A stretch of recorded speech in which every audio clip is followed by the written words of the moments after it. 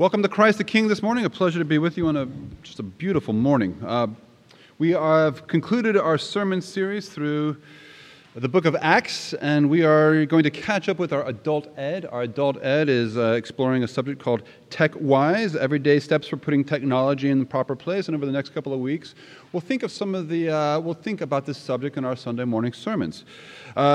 The subtitle for this book that we're exploring is Everyday Steps for Putting Technology in its Proper Place. And that is a great subtitle because technology is fantastic. It is wonderful. That's one of the points we'll observe first and foremost as we turn to our scripture reading. Yet it must be kept in its proper place. So with that in mind, let's jump into Genesis chapter 11. Now, Genesis chapter 11 records the first ever human development of technology. And thank God for it. Bricks. Bricks made not baked by the sun, but bricks instead superheated in some sort of oven. Bricks made not simply with the mud that was probably used prior to this, but instead bricks that are used with bitumen or mortar. Other translations will have the word asphalt. So some sort of an adhesive quality that holds these bricks together. We are by nature, by God's design, curious. We're inquisitive. We're creators. We want to know what's beyond the horizon. We want to know how the world works. We want to know what we can do about it, what we can do to change our own environment. And thank God for that. This is a God-given quality that we as His creatures reflect a little bit of His creative impulse. And thank God for it. Thank God for whoever this was. We don't know who he, she, or was, but somebody's thought, bricks made with mud, that's good. I wonder what would happen if I mixed a little, bitumen, whatever that happens to be. I wonder what would happen if I mixed some bitumen in with that. What would happen? Bricks that are baked by the sun, those are good. That's strong. I wonder what would happen if I took these same bricks and cooked them in an oven. I wonder what some person who is the first of many inventors, and thank God for them. Thank God for this curious, inquisitive, exploratory impulse that sits right here. I don't know if you've been to the U.S. Patent and Trademark Office. It's right in Old Town. There's a museum at the bottom of it. And it is absolutely worth your time. A fairly small museum. I don't know how big. It doesn't compare to a Smithsonian's as far as scope or size. But it's just a wonderful museum. And it is a celebration of the creative impulse of humanity. And there's big inventions. Cotton gin, for instance. Life-changing inventions. And they're inventions that... You think, hasn't this always been around? Like a Band-Aid. No, actually somebody invented a Band-Aid.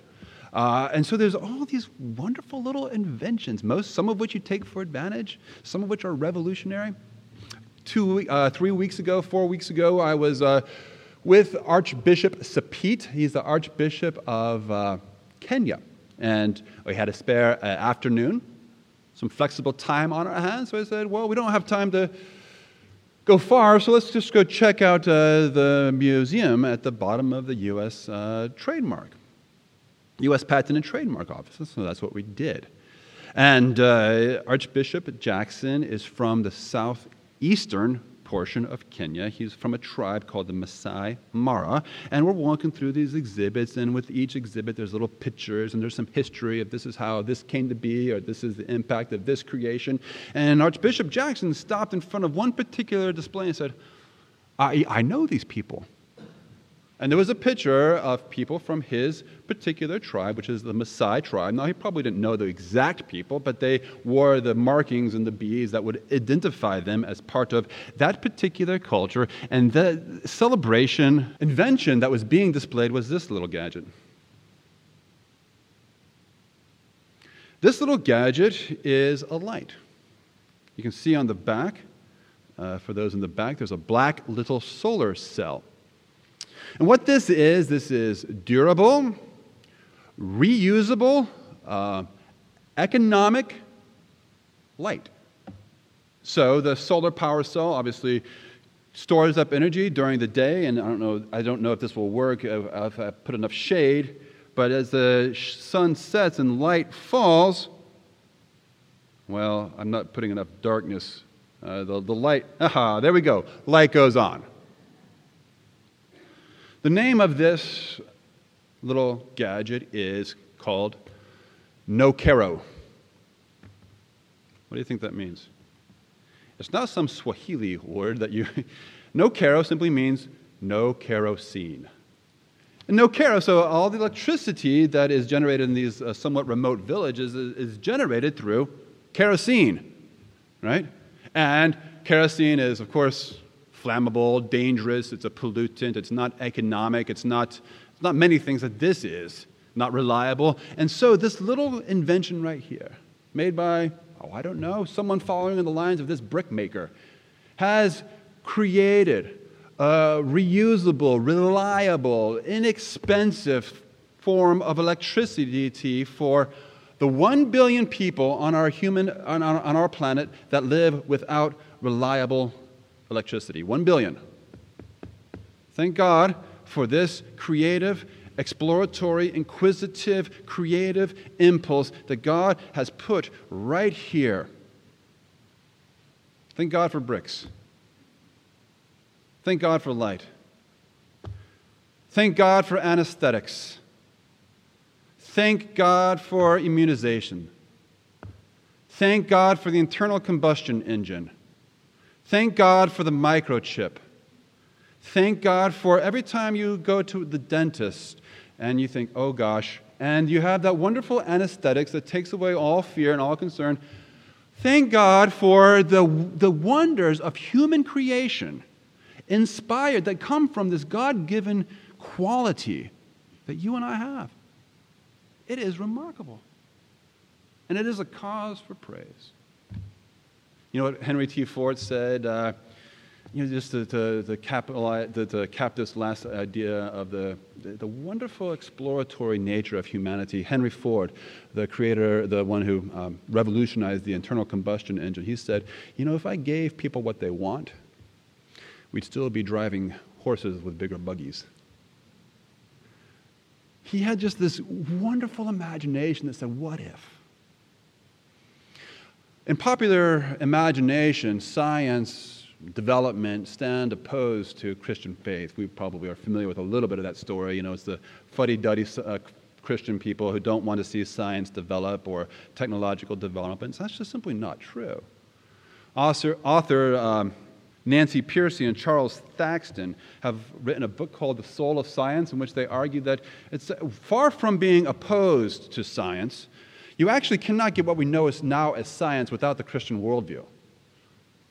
Very briefly, these authors say that, in order to get something we now know as science, you've got to believe a couple of certain things which sound very basic to you and me, but aren't basic to all. Number one, you've got to believe that creation is good, worth your study. Sounds basic, it's not basic to all. Secondly, you have to believe that creation is not only good, you've got to believe it's not God. Sounds basic, not basic to all. Pantheism believes that the spark of divine is in everything. It's hard to dissect a frog in 7th grade biology if you believe you're just dissecting a divinity. I was supposed to be funny. You have to believe that creation is orderly, repeatable, that the same experiment that you do today, God willing, all things being equal, will have the same results. All these things, the goodness, but not the divinity of nature, the repetitive, the predictability of nature, these things are all inherent to the Christian worldview. So it's no surprise, the authors write, that something like the Industrial Revolution occurred here in the Christian West. Something like the Scientific Revolution occurred here in the Christian West, because we have the foundation, the bedrock that allows these things to occur. Thank God for science. Thank God for technological development. That's our first point. Second point, if you're following along the service leaflet, you know that the story of Babel has, it has some sober underpinnings to the story, and it's to those we now turn. So the first danger that comes with technology, or the first thing we need to be aware of, I don't want to call it a danger, but the first thing we must be aware of is that we tend to overestimate the impact of our technological developments. Follow along with me in the service leaflet. So make their bricks, their first scientific technological development. Brick of stone, bitumen from mortar. And listen to what they say. Come, let us build ourselves a city. But not just any city, not just any tower. Let us build a tower with its tops all the way up into heavens. No, we're not going to just be content with a little modest tower. We want a really big tower, a tower that goes all the way to heavens. And this just sets a long string of some faulty expectations. We always anticipate that our scientific developments, our technological advancements will do more than they actually do. We are now in the future. 2017 is the future. We're in that era in which the science fiction movies produced in the 1960s, 1970s, and 80s, well, they anticipated the future as like right around now. For those children of the 80s, of which I am, you may remember Marty McFly.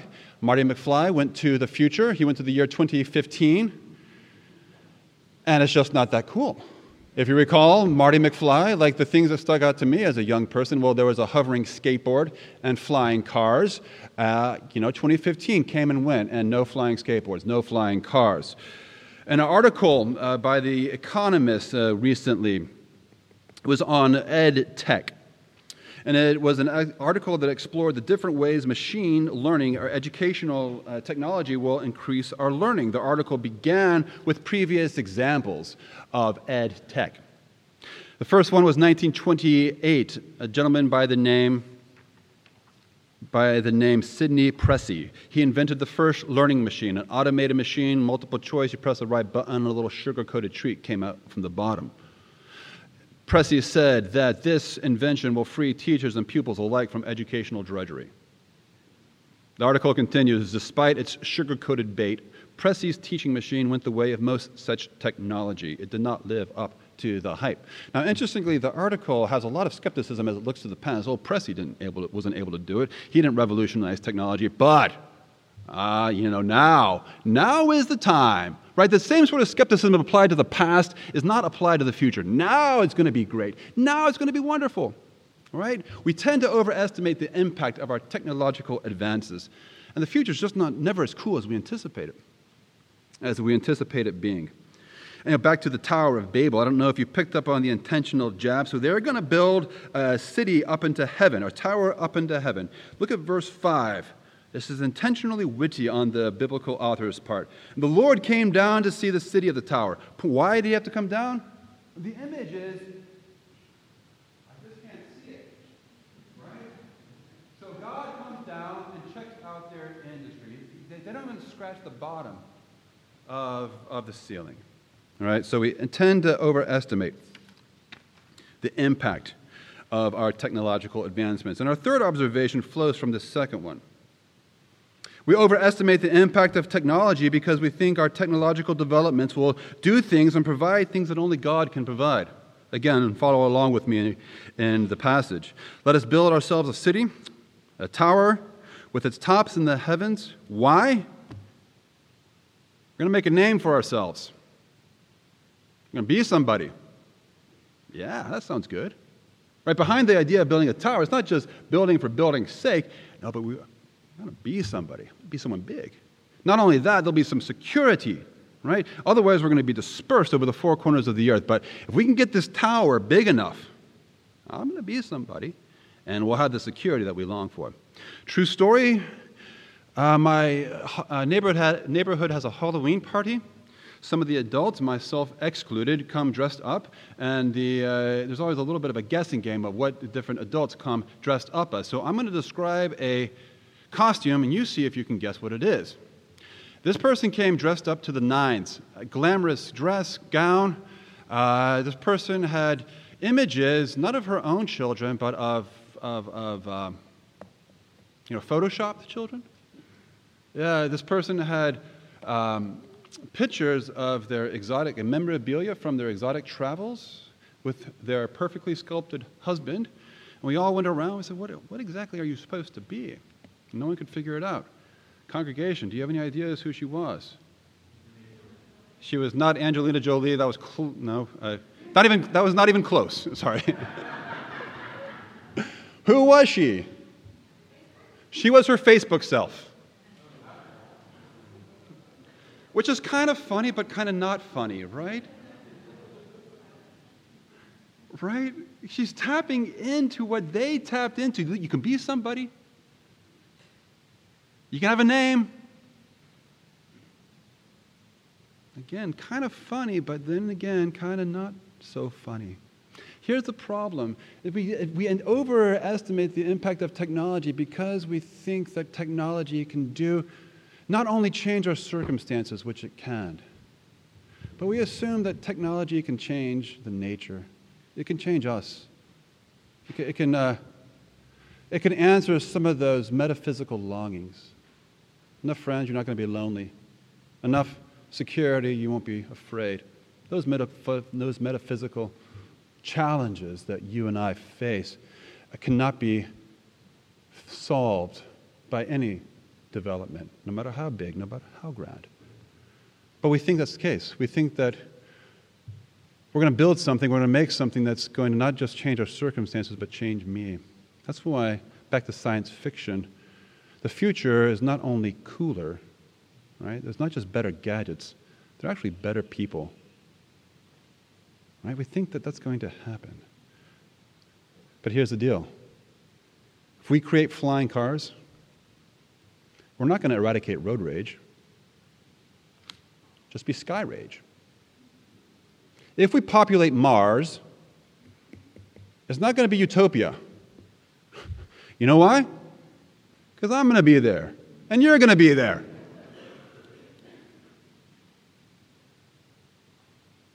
Our technological developments can change our circumstances, and thank God, I don't mean to minimize it.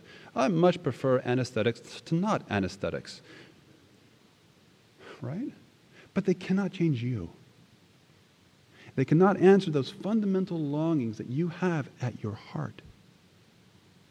No way. We think they can, but they cannot. This is the prerogative of God. He can change the heart, not our stuff. Let's move on to our next point.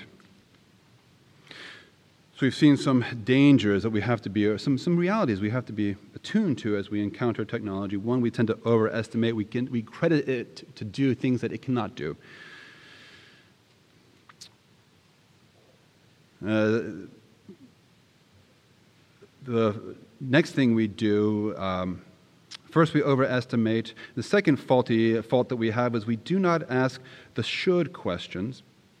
We only ask the can questions when it comes to scientific or technological development. I'm in verse 6.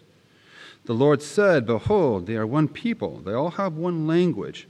And this is only the beginning of what they will do. And nothing that they propose to do will now be impossible for them." See, humanity only asks the can questions. Our limitations, our explorations, our scientific developments are not limited by should. They're only limited by can. Again, science fiction has a little bit of its thumb on the pulse. Think of the typical villain in many movies.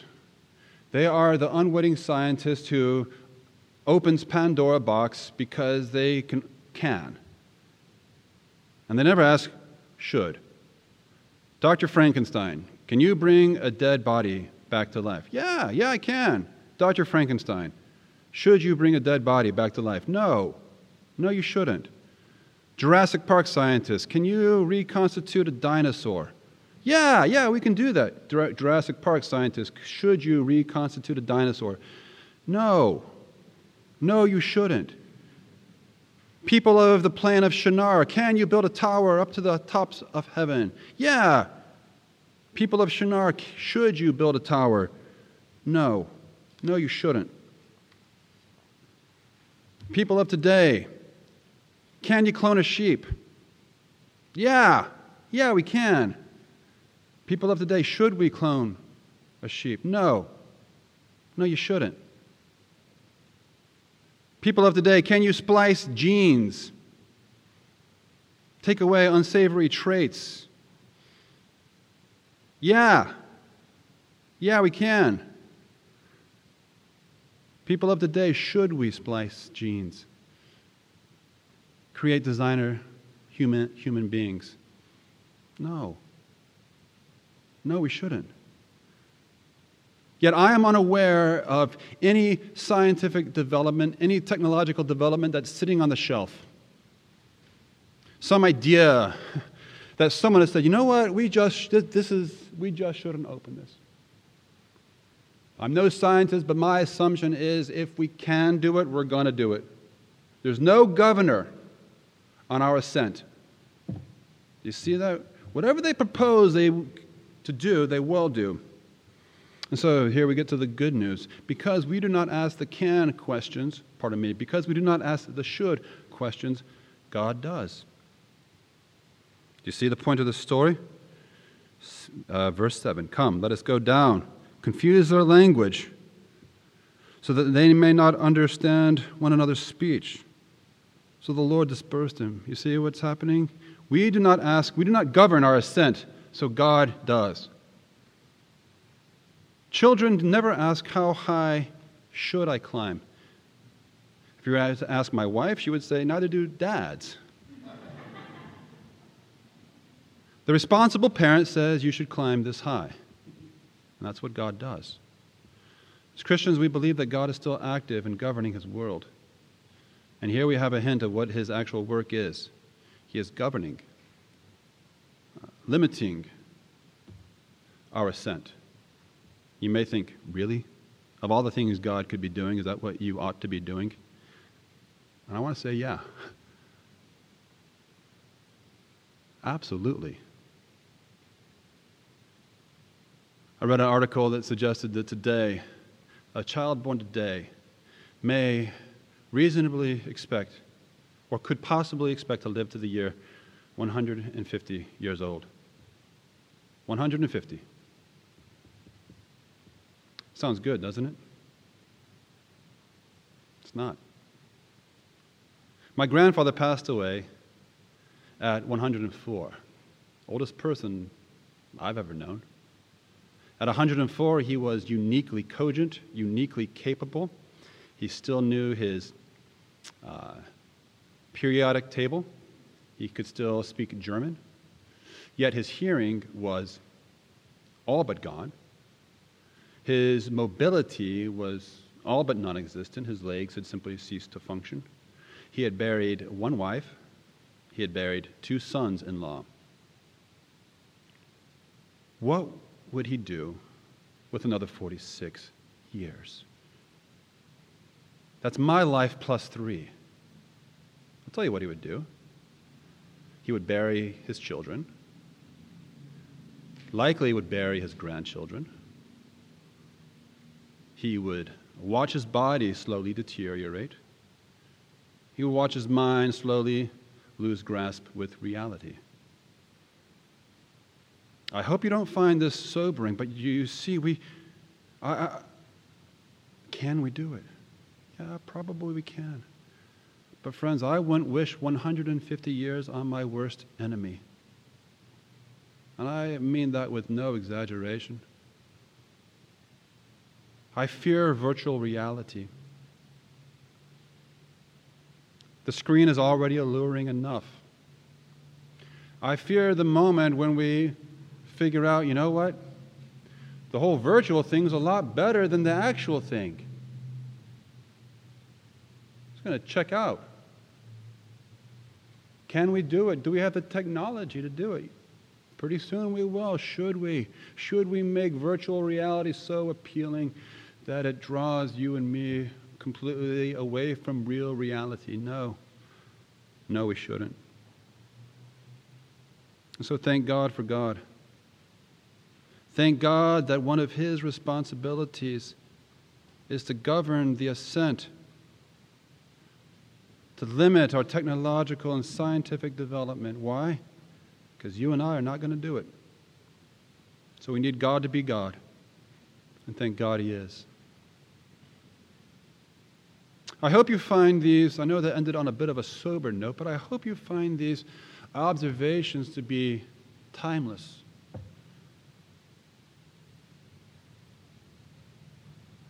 Thank God for technology. Thank God for these little gizmos. Thank God for this creative impulse that is part of our reflective nature of God. It's part of how we reflect the very nature of God. Yet, let's just be aware that even the best of science, even the best technological development cannot do the things that only God can do. As we come to a close, I want to apply some of these principles to the contemporary technological development that we are now walking through. And that is the development of handheld, portable smartphones and other devices. And all of these principles apply. Thank God for the remarkable creativity and the ingenuity that allowed the computing power that got Apollo 11 to the moon and back to be carried around in our pocket. Second, it's easy to anticipate much more from these devices than they can actually deliver. It's a tool, and that's it. Third, we don't exercise much restraint. We tend to be governed by the question, can. Can I check? Can I scan? Can I browse? Can I play? Not the question of should. Should I? And I know for many of you, these things are not a problem, that it is a tool. It is a tool that you use, and it is a tool that you put down. But I am troubled by the ubiquitous and the unceasing use of smartphones. I'm troubled when I drive by a bus stop with middle school students and they're lost. I'm troubled when I walk into a restaurant and I see two people across the table from one another and they're equally lost. I'm troubled when I pick up my children and I see parents who, for all their attentiveness, may be a robot pushing their child.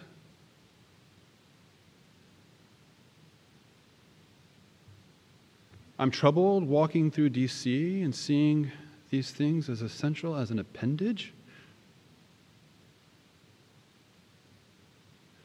I'm troubled because of the lack of human interaction, the lack of eye-to-eye, the lack of face-to-face contact. It's troubling. I'm troubled because our devices appeal to a flaw in our makeup.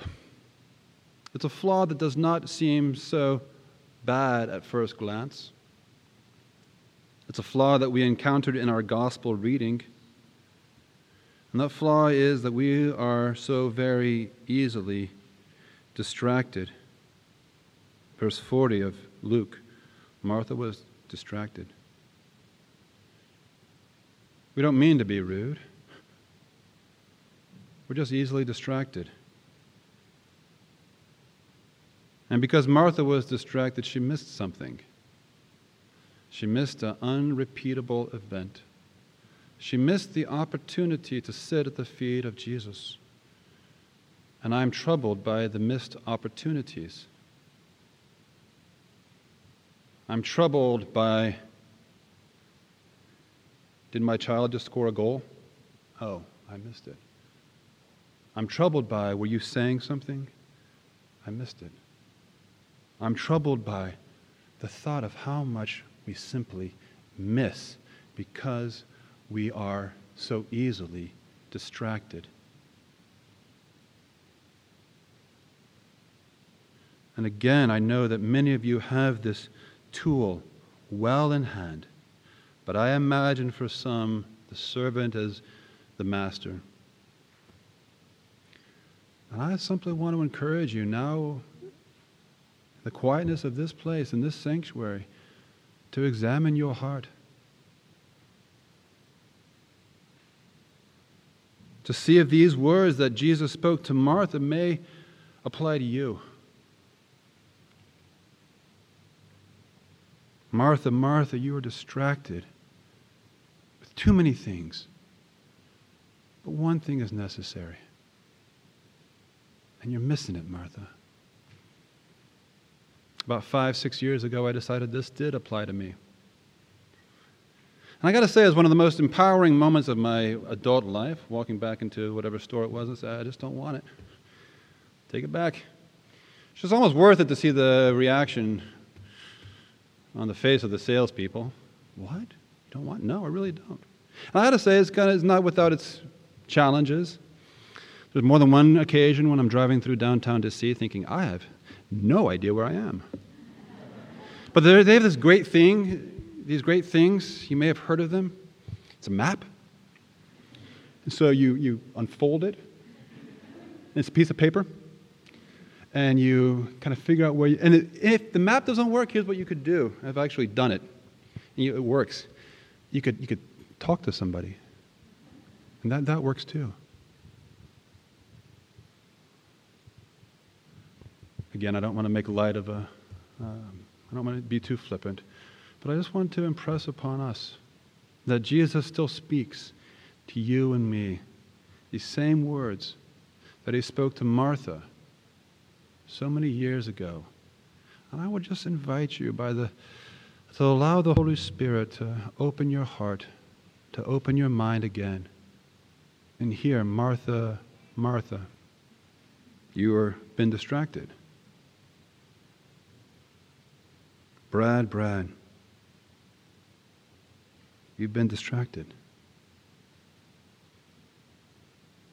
David, you've been distracted